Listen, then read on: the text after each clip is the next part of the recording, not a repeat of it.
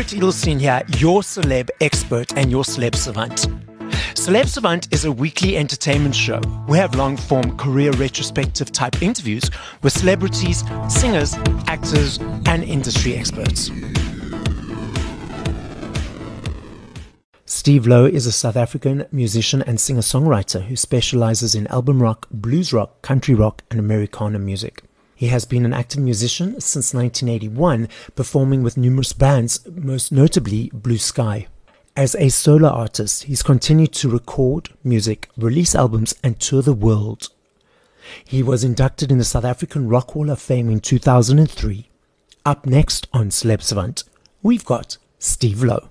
Steve, thank you so much for your time today. So starting off, where do we find you in the world? What's happening in your life and how are you doing? I'm doing great. I've got an album coming out. Yes. I've got a single out at the moment and another one coming out. Lovely. And you're based in Cape Town, Johannesburg, correct? Cape Town.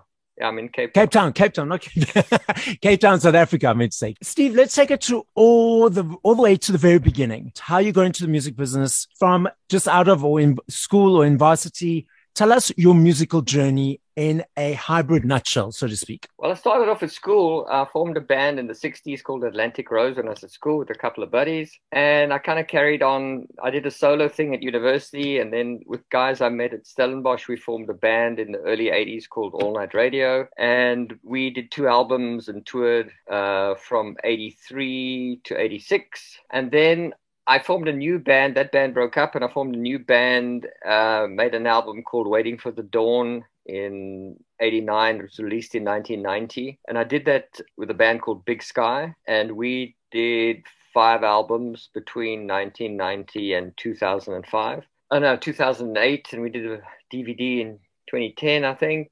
And then I made an album in 2020, which was released in 2021 called Headlight Dreams. And I've just done a new album now, which is called Thunder and Rain. So that's it. I've recorded, I don't know, about 9 albums. Let's take it all the way back to the 80s. What was it like performing and touring in apartheid South Africa? Well, it was weird because a segregated society. Probably the greatest show that we did was the concert in the park in 1985, which was the first multiracial concert in South Africa. Yes. And it was such a beautiful experience. Ellis Park takes 70,000 people when it's full. There were 110,000 people there. And it was incredible. The 2 bands that really stand out were Jaluka with Johnny Clegg and Sipho. Yep. And I mean, the place, they really held that 110,000 people in the palm of their hand. And the other great act was Lucky Dube.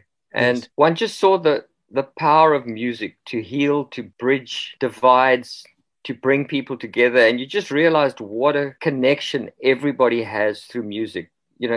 A guy I can remember him clearly just looking at me and grabbing me when Lucky Dube played and said, "I love this man." You know what I mean? It was such a beautiful experience. It gave you hope for the future and, democracy came. But I would say the concert in the park was such a great event and it showed one that music is a great bridge and a great healing force in the world. You're so right. You can put on a song and so many different types, and I hate the word labels, because people tend to label themselves, but so many labeled type people connect with the song, and yet in the gist of the reality of the world, they supposedly hate each other, inverted commas, because of what society or culture or religion says.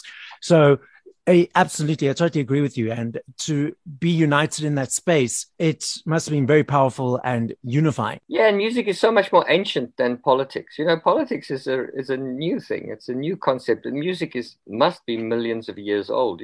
Nature is just filled with music. Animals are singing to each other all the time, whether it's whales singing 160 verses of a different song, elephants with so many notes, birds. It's nature. The world is full of music at all times. It's very, very ancient. All this other stuff is very, very new. And brought in by humans. Yeah, exactly. It's our way of, trying to order society, but music is a much better way. I love that. Now, you were collaborating or creating or releasing music. The band's Big Sky, your earlier band. You're now releasing solo music. What is the difference between collaborating or releasing or working with a band compared to working singularly in a solo environment? Well, with a band, you kind of choose your bandmates, and you must have the same concept as to what kind of music you want to make. I was always the songwriter in All Night Radio, and that was a band, and they were great musicians, but they weren't songwriters, and they were happy for me to write the music. And then it's basically the performance of the music and recording it and performing it live. Working on your solo projects, and Big Sky was a loose concept where it was me with musicians that I would, a revolving cast of musicians, both for live work and for studios. It wasn't a band as such. I just used the name Big Sky. You get to choose the musicians. You don't have to be bonded. Your lives don't have to be bonded together. Your social lives, you're not living in everybody's pockets. So there's a certain freedom to that. You can still have your own life and you can realize your musical vision. Why the name Big Sky, though? What inspired that name? I just liked, I always thought of South Africa as, the space of the Karoo and the wide open spaces and the big blue sky. And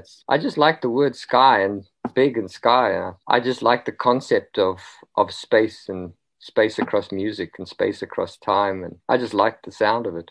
Just understanding. So you release this Big Sky more as yourself with a revolving door of artists or musicians, and now you're releasing the solo stuff. Couple of questions: why wasn't a Steve Louw at that time just yourself, and why now Steve Louw? I don't really know. No, maybe it was a transition from All Night Radio to wanting another band and to wanting to hide behind a band name rather than putting myself out. So if you look at Johnny Clegg, it was Jaluka, and then Savuka, and then you just thought, well, it's actually my concept, it's Johnny Clegg. So I suppose it's similar there. I kind of grew up in the concept of bands and band names rather than solo artists. The solo artists were the great singers, whatever, Sam Cooke or Elvis.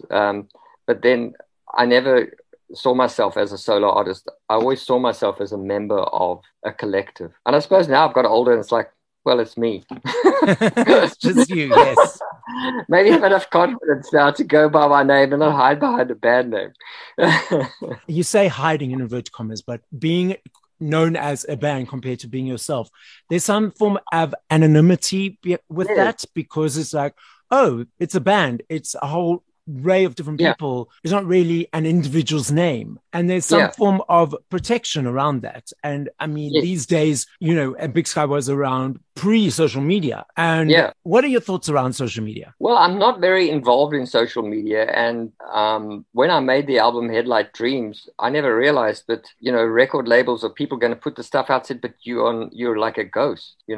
What are your social numbers? I'm like, what is that? And, I didn't really know. I don't have a social media presence, or a very small one. I have people that help me with that, but I think it can tend to dominate your life. I like to try and stay away from it. It's interesting because now that has become, or the general person's way of sort of hiding, in the sense that would they say those things or tweet those things or comment on those things in real life if that person was standing in front of them?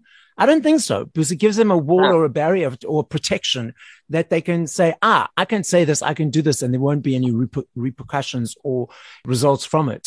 But now with this cancel culture, that's allowing, some people to feel the consequences and accountability of their voices and words, not always to the greatest of way, but it's interesting because pre-social media, you had sort of, in inverted commas, you were hiding in, not really hiding, but you had the band as a front. And now when social media is out there, you going out there and being yourself. So it's a bit of a interesting way of rolling out your career. Yeah. I mean, what I want to say, I'm very happy to say through my music. I don't really want to comment about my daily life or say cute things or make interesting comments. Anything that I've got to say, I'm very happy to say through my music. I do understand that social media is a very powerful marketing tool, but that's a whole different thing. Yeah, I totally agree with you. For me, it's like, I'm on social media as Celeb Savant, as sort of I go on there as my front. You know, I don't have Yeah, any personal profiles or where I'm commenting on the cute stuff or yeah, saying any things. I just go on as Celeb Savant and speaking of the music and artists that I'm collaborating on these interviews with. So yeah, I yeah. totally agree with you. It's like I've never been one for social media. I understand its importance and why it's out there and as a marketing tool. But for me, it's like, no. Yeah, me too. Your creative process of writing music from 0 minutes to a 3 to 4 to 5 minute song. What is that creative process, and how does something come from nothing to that 3 to 4 minute song for you? Well, I think it's the way your brain works, and it's important for me to have an instrument. I can write lyrics in my head, but I like to play guitar, and my mind is trained enough to hear an interesting riff or an interesting group of notes or an interesting chord, and I know enough to be able to string the one string chord with a similar interesting chord. And if you're very lucky, you'll come up with some great lyrics as you're doing that. Because for me, the sound of the lyrics, even if you're singing nonsense lyrics, is what scans well with the music. So it's a process of just getting some words going with the interesting riff that you like. And then if you're lucky, those lyrics just sometimes they come out fully formed and rhyming and the whole thing, or you'll get a few fragments and work on them later. But it's just getting an interesting riff,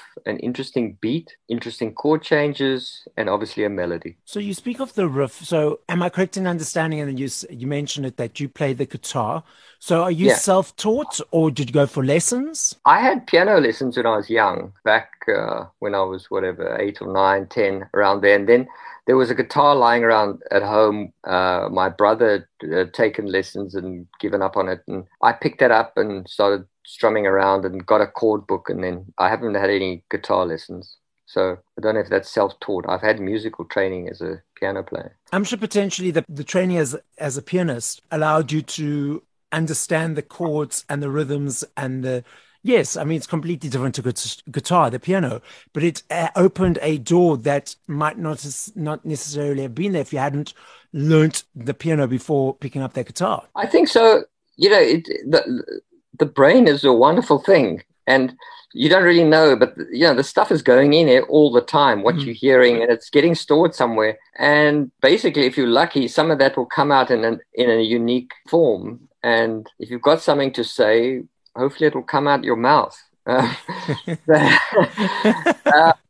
found that the most interesting things come from the unconscious state rather than later when you try and make it better, you tend to just make it worse. It's Yes. when you're not thinking about what you're doing, it becomes unique, and you will say words that you wouldn't in normal conversation because, me speaking to you, I'm thinking, well, let me make a sensible answer here.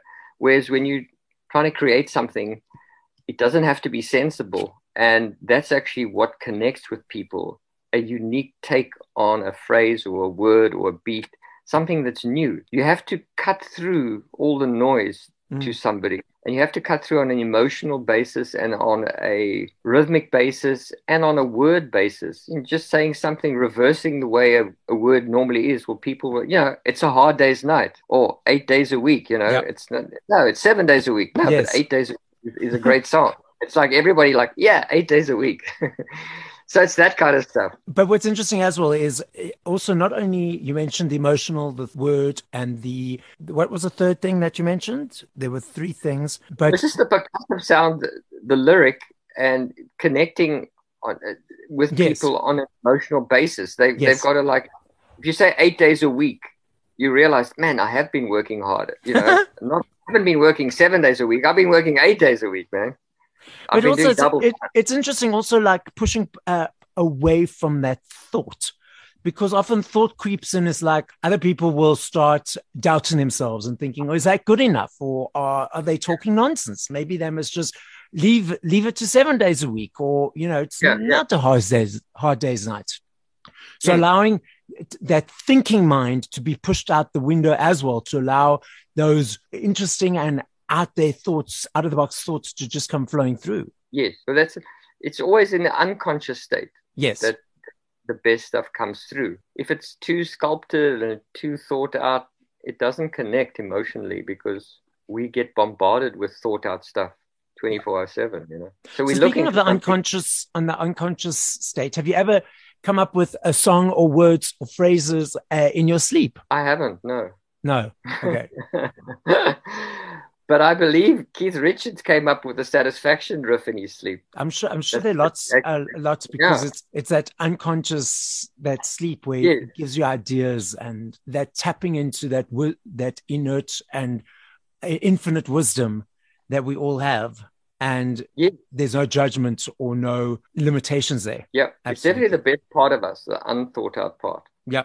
And the world is just becoming so much, you know, speaking of social, everything's becoming scripted, and Yeah. everybody's just sick of it. Oh yeah. Everybody's scripting and styling themselves 24/7. You know, must be a good photo, must be make sense, or Or must be a, filtered, not necessarily yeah, only good, must be filtered, yeah, and yeah, yeah. that's not who they are. The unconscious state is what gets through to people in music. Now, speaking of music, when you first launched or created music with your bands and Big Sky, it was cassettes, it was vinyls, it was CDs. I'm very excited that those are making a comeback. I love me Yeah. a CD. I'm Mm. not sure if you know, but last year, the first time in 21 years, CDs had an increase of sales worldwide. I didn't know But that. now we've got these digital platforms. What are your thoughts on the way people are consuming music compared to 10, 15, 20 years ago? Well, it's interesting. On the one side, it's good because you can get through to, for me as an artist, I can get through to people that I wouldn't usually get through to. You know, someone in Sweden can like my song, someone in wherever, you know, Yeah. the most remote place, Georgia, can like my song, which was impossible before. There's definitely a deeper connection when you're buying an album, a vinyl album. You're looking at the great artwork, you're putting it in your collection, you're taking it out carefully, you're cleaning it, you're putting it on, you're listening to the needle hit the vinyl, the crackling, you hear the great sound. I mean, just sound quality wise, it's so much better than Yeah. the quality on streaming. I don't think people are ever going to give up the convenience of streaming with having millions of songs in their phones, and it connects to their car, connects to everything in their home. But I think you're going to have, you know, fans of music will go out consciously and buy the artist's vinyl, buy the artist's merchandise, buy the artist's poster, CD, whatever. Yeah. So I think it's going to be a hybrid system. People won't give up the convenience. I mean, it's so much better in your car not to have 30 CDs lying around on the floor. Well, for me. You see, you say that and that freaks me out because I used to put my CDs in like this folder that carefully be put into the CD Yes, player. They would I not know. be lying anywhere on the floor. So that's like, you can't do that. Well, I always found it was really dangerous changing CDs in the car. And Yeah. then I got a thing that was like it had a CD changer in the boot of the car. Yes. You could put 5 in there. But yeah, the convenience. I mean, I preferred cassettes in the car. I loved cassettes. I don't, what freaked me out about cassettes is when they used to wind Yeah, yeah. out, and then you had Oh to yeah. put your finger in the middle to get them Oh, you had wind, to and then get they'd be, a pencil. no, that for You had to me, get I didn't a like pen. that. I prefer CDs. Yeah, yeah, absolutely. I hear what you're saying about the convenience of the digital, but don't you agree or don't you think that makes people blasé about music? Because Yeah, it's not about anymore about saving that money, that effort or energy to go to the shop or online, whatever, to purchase it, to wait for it in the post or to drive home with that thing in your hand, opening it. And it's now absolutely. become like, whatever, whatever. And that for me allows music for you guys to lose some of, there's so much that goes into music. There's the writing of the songs, there's the melodies, there's the instruments, there's the recording of the songs, the studio time, the photography. That's a lot of energy and effort from your time, from your guys as artists, performing artists' time. And now the people on the receiving end, I was like, I'll just fast forward if I don't like the song. Yeah, there is. So, you had fans, you had people who bought the CDs, they wrote fan letters. It was a lot more work to be a fan. And now it is a lot more disposable. It's like, yeah, I'll listen to this. I won't. I'll stream that. But the other side is you do get through to people easier. Yeah. Before there was no chance that my music would ever get through to Eastern Europe. Yeah. now you can get through to many more people. But if I had to choose between the two systems, I would choose the old system. Yeah, same here. But I still do. I've got my Spotify subscription because I teach spinning classes and I can't have an advert coming on during my spinning class. But I still buy my CDs every month. I put budgets of whatever. And you can't really get them for the people listening overseas. In South Africa, there are no more CD shops. There are no like H&M or any of those CD shops or Tower Records. But overseas, there still are. So I get my CDs from Amazon me too. Every like month. I'll budget for 1 or 2 CDs that are on my list, my never-ending list. Yeah, and I love the artwork, and I mean, I just love the vinyl artwork. But isn't the vinyl artwork the same artwork that will go in the CD, or is it somehow different? Yeah, but it's so much bigger. No, it's just bigger. Yeah, just better photos, better quality. You can read the lyrics. I suppose you don't need to take your glasses out. Yeah. I'm going to put you on the spot. Okay. Now, it's not necessarily because every time I ask you this question, the answers would be different. It could be different in 5 minutes time, 10 minutes time, 2 hours time, or tomorrow. So your top 5 favorite songs by other artists. What would those be? I think Born to Run by Springsteen. Let's see. I'm a big Stones fan. The album Exile on Main Street, track off there. Any of those tracks. Maybe Ventilated Blues. Heard It Through the Grapevine, Marvin Gaye. Yeah, 2 more. Let's see. All Along the Watchtower by Dylan. Something by the band. Let's see. Long Black Veil. Okay, interesting list. Some of those I haven't heard, so I'll add them to my list to listen. Okay. So tell me about performing live. What do you enjoy about that? What you experience about it? And what's your process around creating a live show? Well, I love the connection between the band members. You know, it's something that you're doing together and you connecting on a metaphysical level, and you're also connecting with the audience on a metaphysical level. So you have to get through to them emotionally to give a good show. You have to get your lyric through. You can see in the audience whether you're connecting with them, and you have to connect with your band members. So, I mean, that's just the connection, really. The emotional connection between the audience and you, the other people on the stage with you, is just what makes it such a great experience. But you speak of that connection, but so I want to dispute that, especially from the audience and yourself's perspective, because I'm very much a person who loves going to concerts. I love standing right in front. But what I find is that, and for the people who are listening, I'm with Steve on Zoom. I've got my phone up and I'm showing him how everyone in the front, or the first 5 front rows or 10 front rows, have got their phones up to get the perfect picture, to get the perfect video, to get the perfect shot. Don't you find that with so many people with their phones up allows for a little less connection and a disconnect between yourself and the audience? Doesn't it frustrate you? Because it frustrates me, and I'm amongst them. Yeah. So, there was a time when you couldn't even take a camera or recording device to a concert. I mean, people have given up now. I mean, there's no ways you're going to get people to give up their phones. Yeah. So it's a relatively new thing, and it has invaded all of life. I mean, whether it's a concert or whether it's people go to a restaurant and look around.